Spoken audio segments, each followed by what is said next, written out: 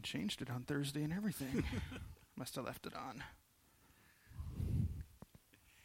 We're glad that you're here this morning, and I'm really excited about being able to do this for the first time, to be able to preach with Ryan and to kind of share what God's put on our heart together, and hopefully we'll be able to do that some more. And this morning we are going to be talking about suffering and trials and things like that, and we live in a world where frankly most people tend to value comfort over character. And so when trials come along, what's the first thing they want to do? They want to get out of there. They don't want to go through those things. And I think that has become true even for Christians in this culture. So many times we try to avoid trials. And the suggestion that trials might somehow be for our good, we kind of run away from that, don't we? We don't really want to go through difficult things in our life. And the fact is that right now there are a lot of you who are going through trials. And some of you aren't. Some of you are going through some really good times right now. But here's one thing that I can tell you based on the Word of God is that someday you are going to go through those trials. As a matter of fact, the Scripture is full of, it tells a completely different story, doesn't it? From the very beginning, you go back to the book of Genesis. And back in the book of Genesis, God's people are taken into slavery in Egypt. And they're there for over 300 years, or over 400 years actually. And then later on, when God forms the nation of Israel, first the northern kingdom of Israel, they're defeated by the Assyrians and they're scattered all around. And later on, the southern kingdom of Judah, they're taken into captivity in Babylon. And you go through the Old Testament, all the Old Testament prophets, almost all of them suffered persecution. They suffered ridicule. I mean, really, someone like Jeremiah, he never even had one convert in all the time that he preached, if you really think about it. And that carries over to the New Testament, too. What happens to the early church? They suffer tremendous persecution. And all the apostles, probably with the exception of John, they die horrible deaths because of their faith in Jesus Christ. And really, if you think about it, the entire gospel rests on the suffering of Jesus Christ, doesn't it? The fact that he was willing to suffer on the cross and die a death for you and for me so that we could have a personal relationship with God. So as we open up the book of James this morning, it's not surprising that the author is going to get right to this idea of suffering. And as I said just a moment ago, if you're not going through suffering right now, this message is relevant for you because you will be one day. Here's what Jesus said to his disciples just a few hours before he went to the cross. In John chapter 16, he said, "In the world you will have tribulation." Not might, not maybe. He says, if you're going to be a follower of Jesus, if you're going to be a disciple while you're living in this world, you're going to have those times when you're going to go through difficulties. So for the next 12 weeks, we're going to be looking at this this whole idea of the gospel or the letter that James wrote and see how he deals with some of these things. So let's first kind of get the particulars out of the way. We'll talk about the background and some of the history of this letter a little bit. The very first verse, as is usual with some of these letters, gives us the name of the author. James 1:1 reads, "James, a servant of God and of the Lord Jesus Christ, to the 12 tribes and the dispersions, greetings." So what we do know, and let's try to identify who this author is, what we do know is there's at least 4 people in the New Testament that we know of named James. However, there is general and universal understanding that James, the half-brother of Jesus, is indeed the author of this epistle or letter. We don't use epistle very much here. He's only mentioned twice in the entire in the Gospels, but what we do see is he rose to prominence in the early church, particularly in the book of Acts. And then by the time of the Jerusalem Council, almost 20 years after the crucifixion or the resurrection, we see in Acts 15, we see how he kind of rose to a leadership position in the church. And Paul himself actually referred to James as a pillar of the church in his letter to the Galatians. So in addition to the external evidence that we see, we also see in the early writings of the church that there's also a lot of internal things that tell us who this author might be and supports this as well. So in the opening of his letter, James, if you think about it, doesn't appeal to his audience on the basis of the fact that he is the half-brother of Jesus. I'm sure most of us would have puffed our chest up and, I'm the half-brother of Jesus, you need to listen. Nor does he claim his authority on the fact of his leadership position in the church. Instead, he called himself a servant of God, a servant of the Lord Jesus Christ. That's where his passion was. So let's briefly also discuss the audience. Now, we don't want to necessarily get bogged down and go into all the details, but I think it is important to note that the intended audience here were the Jewish Christians that were dispersed and they were scattered. And the reason for that scattering was the tremendous persecution that this church and these people had dealt with. And they had faced that in Jerusalem. Based on the letter itself and also from the historical writings that we have available, we do know that this group of people were oppressed and they were likely very poor as well.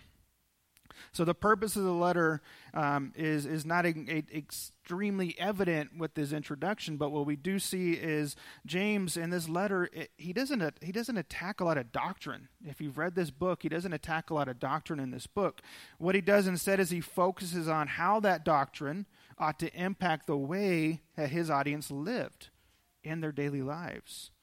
And I think because of that, it's a great follow-up to our series we just wrapped up in the Proverbs. And that's why we've titled this sermon series, Faith Works. And because we're going to focus in on how our faith ought to impact the way that our faith should work in our lives. So with that background in mind, let's go ahead and read the rest of our passage. We'll take a look at verse 2 through verse 12. James says, "To count it all joy, my brothers, when you meet trials of various kinds. For you know that the testing of your faith produces steadfastness. And let steadfastness have its full effect, that you might be perfect and complete, lacking in nothing. If any of you lacks wisdom, let him ask God, who gives generously to all without reproach, and it will be given him. But let him ask in faith, with no doubting, for the one who doubts is like a wave of the sea that is driven and tossed by the wind. For that person must not suppose that he will receive anything from the Lord. He is a double-minded man, unstable in all his ways. Let the lowly brother boast in his exaltation, and let the rich in his humiliation, because like a flower of the grass he will pass away. For the sun rises with its scorching heat and withers the grass, its flowers fails, and its beauty perishes. So also will the rich man fade away in the midst of his pursuits. Blessed is the man who remains steadfast under trial, for when he has stood the test, he will receive the crown of life, which God has promised to those who love him." So here's our main idea that we're going to try to unpack for you this morning. I find joy in my trials when I embrace them as God's instruments for good. That's really what we talked about with the kids this morning, that God takes and he uses these things for good in our lives. And one of the things we need to do before we really dig into this much deeper is we need to talk for just a moment about the difference between happiness and joy. Notice we didn't say that we find happiness in our trials. We find joy. And there is a difference. Happiness is more of an external thing. It's based on the circumstances of our life. Whereas joy is more of a choice that I make, that I can make regardless of what circumstances I'm going through in my life. Probably the best way for us to understand the difference is to look at this familiar verse from Hebrews, where it describes the joy of Jesus. It says that we're to look to Jesus, the founder and perfecter of our faith, who for the what? For the joy that was set before him, endured the cross, despising the shame, and is seated at the right hand of the throne of God. Now, I got to tell you, I don't think Jesus was happy about going to the cross. I don't think that at all. He wasn't looking forward to dying a horrible death.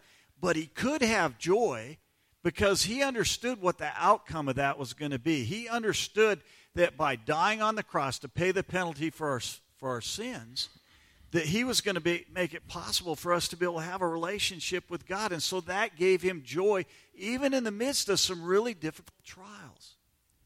And so the first thing we want to understand as we think about this idea this morning is that experiencing joy in my trials, it's a matter of my mind and not just of my emotions. If we approach our problems, our difficulties, our valleys in our life, if we approach those just based on our emotions, we're not going to be able to find joy. I can tell you that right now. And so we have to choose to approach them with our mind. And we see that in the very first command that he gives her. He says to count it all joy.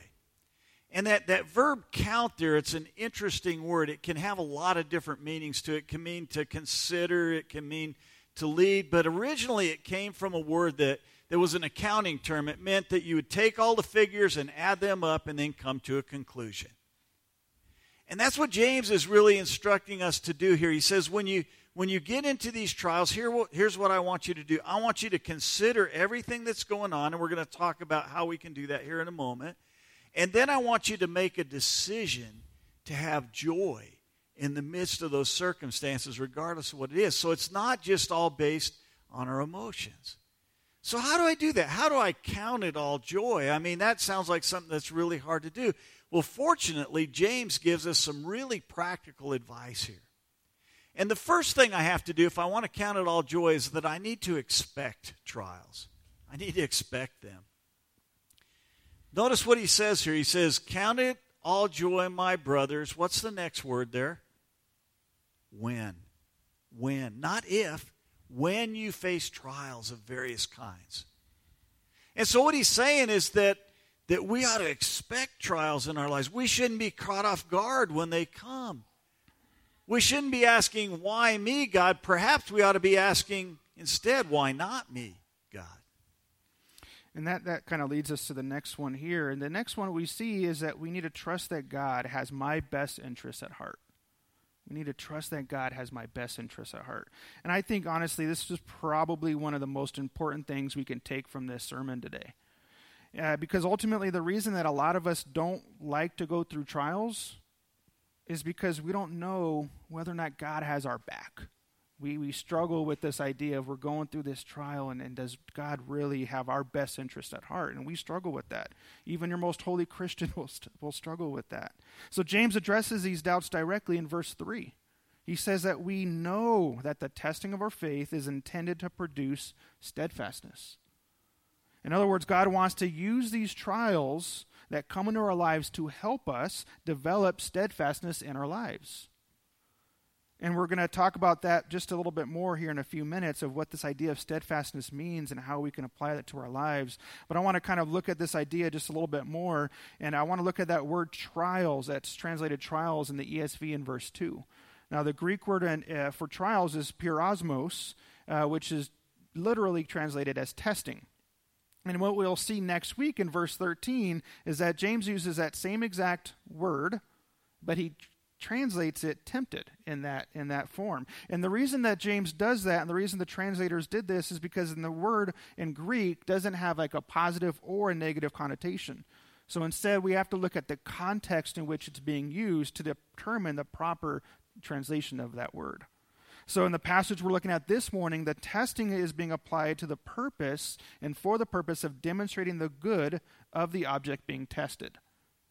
So let's use an example from Peter to understand this a little bit more clearly. Peter uses that same word in his epistle in the first chapter. In verse 6 of chapter 1, he says, "In this you rejoice, though now for a little while, if necessary, you have been grieved by various trials, so that the tested genuineness of your faith, more precious than gold that perishes though it is not tested by fire, may be found to result in a praise and glory and honor at the revelation of Jesus Christ." So the illustration that Paul is using is very instructive. He's saying that when gold is tested by fire, it's for the purpose of making sure it's actually gold. And so according to both James and Peter, he says that we learn that God either allows to bring trials into our lives so that we can demonstrate if our faith is really real. He doesn't bring them into our lives to bring us down or to hurt us, but rather to build us up and to help us to see that our faith is genuine. Once again, it seems like God has a sense of humor, because when I first started working on this message, probably about 3 weeks ago, it was really a difficult week, to be real honest. It was really a week that had trials, and they haven't really slowed down much in the next 3 weeks since then in a lot of regards. But as I was thinking about this idea that Ryan just shared, it really dawned on me that over the years I've watched a lot of the people that are seated here in this building right now. I watched some others who are no longer with us, and I watched you go through these trials.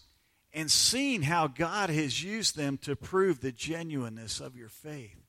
And that's been a real encouragement to me, to be real honest, over these last few weeks, just to know that God is using these trials in my life, not to bring me down, but to prove the genuineness of my faith. And that ought to be something that's an encouragement to all of us when we go through trials. The next principle that we're going to look at here is that we need to allow God's process to run its course. We need to let it run its course. The next command that we see here in verse 4 is to let steadfastness have its full effect. And as Ryan mentioned just a minute ago, we're going to talk a little bit more about this whole idea of steadfastness right now and what it means, because I don't think we really truly understand it. The Greek word here is a compound word, upomone. And it consists of the word upo, which means under, and then the verb meno, which means to remain or abide. So it literally means to remain under or to abide under. And that's not something that we like to do a whole lot, is it? And that's why I'm really glad that the ESV chose to translate this particular word as steadfastness here, because I think it kind of conveys the idea of what this word means a little better than some of the other translations that use the word patience. There's nothing wrong with the word patience, but in our culture, patience is kind of a passive thing, isn't it? We kind of picture patience as kind of sitting around waiting for something to happen, but steadfastness is completely different than that. It's being willing to remain under the trials that God puts us under there and be victorious through those trials rather than running away from them. Letting God use them as stepping stones to help us to develop a deeper relationship with Him and to mature in our faith. And we see that in the second part of that verse where He tells us what the purpose of steadfastness is. He says that we're going to do that we may be perfect and complete, lacking in nothing. And we've run across this idea of perfect before, right? Actually quite a bit recently when we looked at the book of Hebrews. And we talked about it there, and the word is teleos, and it's the word, it means something like having reached its end or coming to a conclusion or being mature or being fully equipped. And what James does here is he combines that with two other phrases. He says that we might be complete and that we might be lacking in nothing. So the idea here is that God wants to use these trials so that He can change us. But in order to do that, we have to be willing to not short-circuit the process by trying to get out immediately from under those trials. Now, sometimes that's a good thing to do, especially if we brought them upon ourselves by some stupid decisions. I'm not saying you should just stay there. But a lot of times when God brings these things into our life, He does it for a purpose. And we have to remain there long enough for Him to do His work. I can remember back when Mary and I we wanted to have kids. We'd been married for a while, and we decided that we'd love to have some kids. And we couldn't get pregnant for a long time. And for over 3 years, we went to doctors. We went through all these kinds of tests. We took all these different drugs and different things. And it was a tough time, to be real honest. But at the end of that time, we were blessed with the birth of a beautiful baby girl who's grown up to be a really terrific woman and mother and wife. And as we look back now, I don't think we'd trade that time for anything, because it taught us how we could trust God through the most difficult times in our life. And as we've seen already, this opening section in James is very instructive and very practical. So the next thing we see here is that we are to pray for wisdom during those times of trials. Most of the time that trials, and we mentioned this earlier, most of the time when these trials come in our lives, the first thing that comes out of our mouth is, why? Why me? Why? But, and once we ask that question, a lot of times the next prayer is to remove it. To please take this away, and we tend to have that inclination to do that. But as we just saw, letting God, and the key to letting God use these trials for us, helps us to remain under that difficulty long enough so we can see it through and we can see Him accomplish what He wants to accomplish in our lives. So rather than be remove, pray for somebody for God to remove this from us, we had to be praying for wisdom, and that's what James says here. I can remember when we first learned about Gabrielle's disability and how that was going to affect our lives. Thank God we didn't say, God, remove this from us. because who knows what that would have done. But instead, we trusted in him, and we knew that he was going to get us through it somehow. And a lot of that is really what I see in front of me now is a lot of you helped us and continue to help us to get through that. So we didn't pray, God, remove this from us. Give us wisdom. Help us to understand how to get through this, because it is a lifelong trial that we're faced with. And sometimes I wonder, like, why me, God? Why did you give this responsibility to me? Sometimes I feel like I can't handle it, but I know he is in full and complete control, and that gives me joy. It really does. Yeah. So rather than praying, again, we see that James says, pray for wisdom. He wants to give you wisdom to get you through this. So instead of those hows and those whats, let's flip those around and try to understand, God, how is this going to make me be more like Jesus? What can you do, or how can you use this, and how do I respond to this trial in my life? And really, if you think about it, and I've done this probably recently, verses 5 through 8, a lot of time we use it sometimes out of context. We say, hey, if you want wisdom, pray for wisdom. And obviously that's a great thing to do. But in the context it's being used here, notice how and where it's sandwiched in the rest of this text. So we see that it's directly related to the trials that we face in our lives. That's what James is encouraging us to do when he says to pray for wisdom. So in a sense, this is really the key to counting it all joy. And when we pray for wisdom, we're essentially asking God, let us see things through your perspective. Let us see things through your perspective. And that helps us, and that provides us really with that encouragement that we need to remain steadfast. And that really leads us again to the last principle, and that's to let God be enough. We ought to let God be enough. Beginning in the second half of verse 5 and going through the end of verse 8, James gives us some instructions on how we're to pray for wisdom, which is nice because sometimes we just don't know how to pray. The first thing we have to do is recognize that it's God's nature to give generously and without reproach. And God delights in answering that prayer because, as we've already touched on, he wants what's best for us. And we really need to have that faith. But we're also to be warned not to be double-minded when doubting, when we're asking for that wisdom. We need to truly believe that he can produce that for us. When trials come, a double-minded man often turns to God as an anchor. But the problem is that he doesn't really trust that God alone is going to be adequate.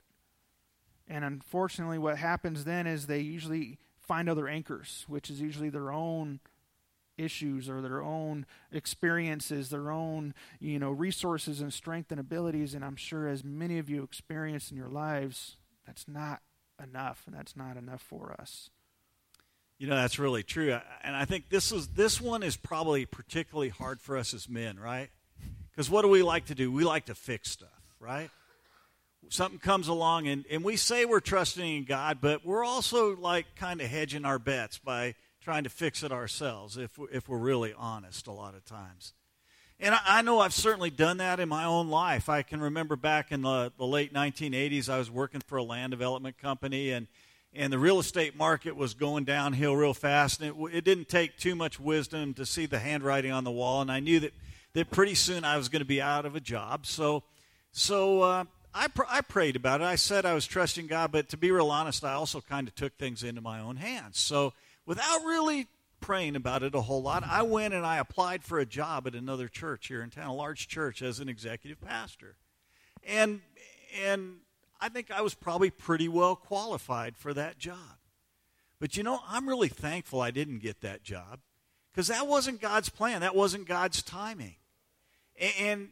And because I wasn't willing to just let God be enough, I almost made a huge mistake in my life. And had I done that, I'm pretty sure I'd probably still be in that job now, and I wouldn't be here, which is where I believe God wants me to be, where I believe he's wanted me to be for these last 15-plus years that I've been here. And so I know how easy it is to say we're trusting God, but also to be double-minded and reach out and grab onto some other things as well. So we need to make sure that we're really just letting God be enough when we go through these trials and not trying to fix them on our own. So we've seen this morning that I find joy in my trials when I embrace them as God's instrument for good. And right now, as I mentioned earlier, there are probably some of you who are going through trials and valleys in your life. And if you're not, maybe you're going through them with a family member or a friend or a coworker or someone else. And what I want to ask you to do is to pause for just a moment, to take a break for just a moment, and to really apply the principles that we've talked about today. Go back and read through your notes and really try to apply these principles, because I'm convinced that if you do that, God can give you joy even in the midst of the trials that you're in right now. If you're not going through something difficult right now, well, I'm thankful for that in your life. But I also know, as we've talked about earlier, and as Jesus promised, there are going to be times when you're going to go through difficulties in your life. And so what I want to encourage you to do is to somehow, keep this sermon handy somewhere. I don't know how you want to do it. Make some notes in your Bible. Keep your sermon notes. Bookmark the sermon online somehow, because someday you are going to go through a trial. And hopefully you'll come back to this and let God use His Word to speak into your lives so that you can find joy even in the midst of your trials. As I mentioned a few weeks ago, our daughter Pam, she was going through a pretty rough week. And she had a Bible that her grandmother, Billy, had given to her. And so she pulled out that Bible, and in an act of God's providence, certainly not a coincidence, guess what passage she opened up to? The words that we have studied this morning from James chapter 1. And there in the words of the Scripture, and in her grandmother's notes, she found joy even in the midst of trials. She was able to choose joy even in the midst of trials. It's my prayer for you that you would be able to do the same. Let's pray. Father, that is our prayer, that in these moments of trials and these difficult times that each and every one of us have or will face, that we do choose joy, and that we do choose to follow you and to trust you in the process, even though it's humanly impossible. So we rely on your Spirit, we rely on your word, we rely on your voice to get us through these difficult times. And we rely on your people, the family that you have gifted us with. When we all become brothers and sisters in Christ, we rely on one another and this community of believers that you have given us to get us through those times. And it is difficult to accept that it's not an if but a when. And it is difficult to accept that, and we just pray, God, that you help us to understand that very clearly, so that way we do understand the purpose of these trials is to build us up. And we can't do that without your leading. We can't do that without you, Father. So we just pray, God, that you help us to do that, especially when we're having difficult times, and even when we're having good times. Remind us of those things, because those times are important as well. So help us to do that. Speak to somebody's heart right now, Father, and encourage them with your words. We ask that in Jesus' name.